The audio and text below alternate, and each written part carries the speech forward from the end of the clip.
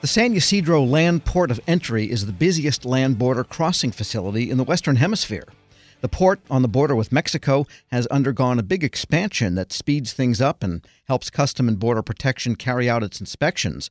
With a progress report, we turn to the General Services Administration's Anthony Kleppe.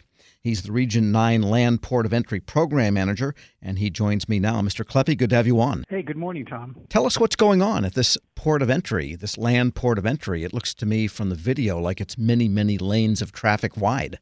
Absolutely. So GSA is in the middle of kind of a generational modernization and expansion of San Ysidro.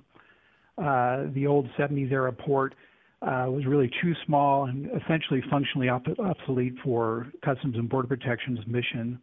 So GSA is in the process of completely renovating and expanding the facility. And recently, we completed the realignment of Interstate 5 going into Mexico, expanding from 5 to 10 lanes of southbound traffic and providing some permanent inspection facilities for CBP's inspection services.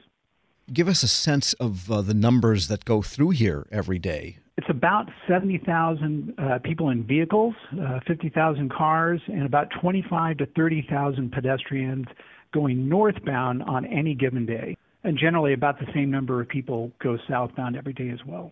Wow, that's a population of a small state every week then, going in and out that way. For the expansion, what is the issue? Is it simply the volume of people going up and the traffic jams, or has something changed in what CBP needs to do that also had to be accommodated with some updates? Well, it's really a little bit of both. Our land ports of entry are kind of a generational facility. Every 30 or 40 years, they have to be renovated. This is to allow for the additional traffic that comes through the port of entry, as well as these are hard-used facilities, with over 100,000 people a day crossing northbound. You have a lot of wear and tear on the facility, so they need to be, again, generationally updated.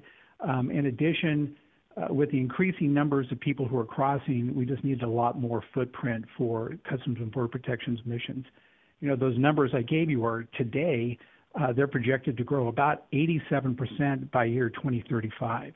And Route 5 is already one of the busiest highways, I think, in the United States. By expanding from 5 to 10 lanes, then, it seems like you could really increase the throughput at this border. Absolutely. The wait times for vehicles entering the U.S.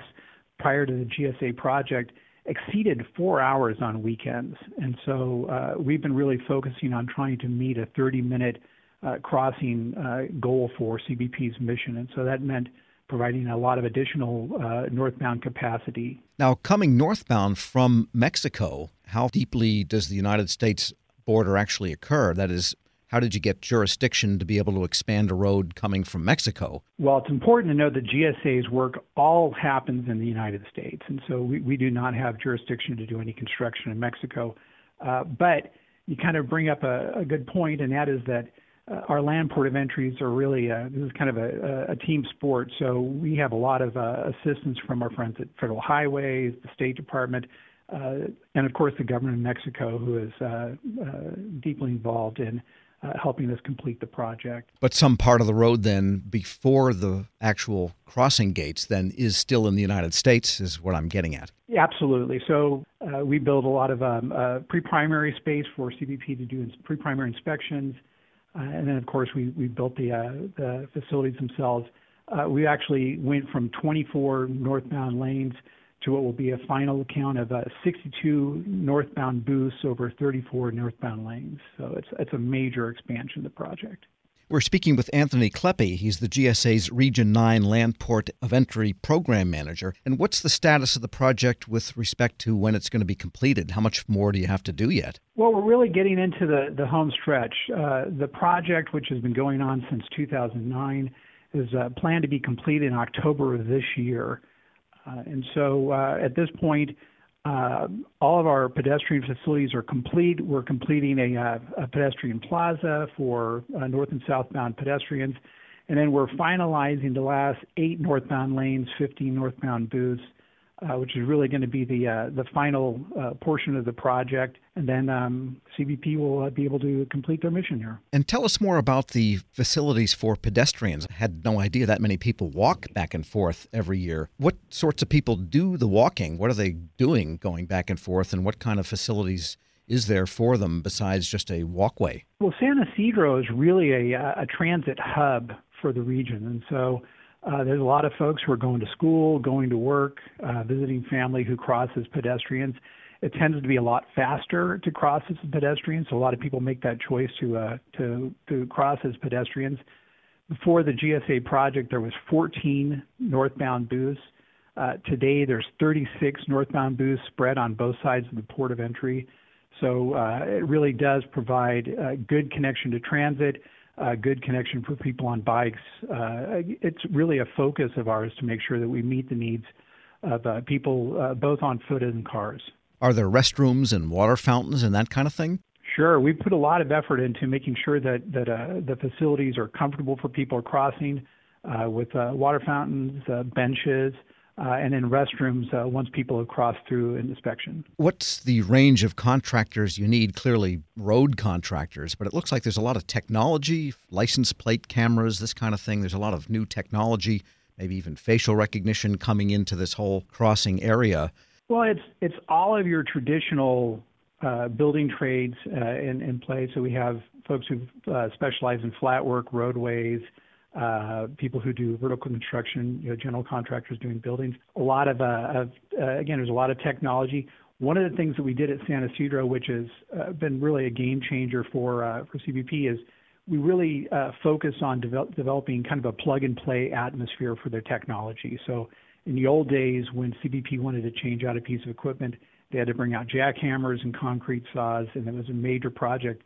And now it's really set up so they can kind of bring in their equipment, change it out just like they're changing out a piece of equipment on a computer. And so really this has a lot of effect, I guess, not just on the convenience of those going back and forth, but it's really an economic necessity, I guess, given the deep level of trade and economic cooperation the United States has with Mexico. Absolutely. Our U.S. land ports of entry are really engines of economic opportunity. And so being able to allow people to cross quickly and efficiently with predictable times has been key to the success of the project, and again, it's one of the focuses that we have.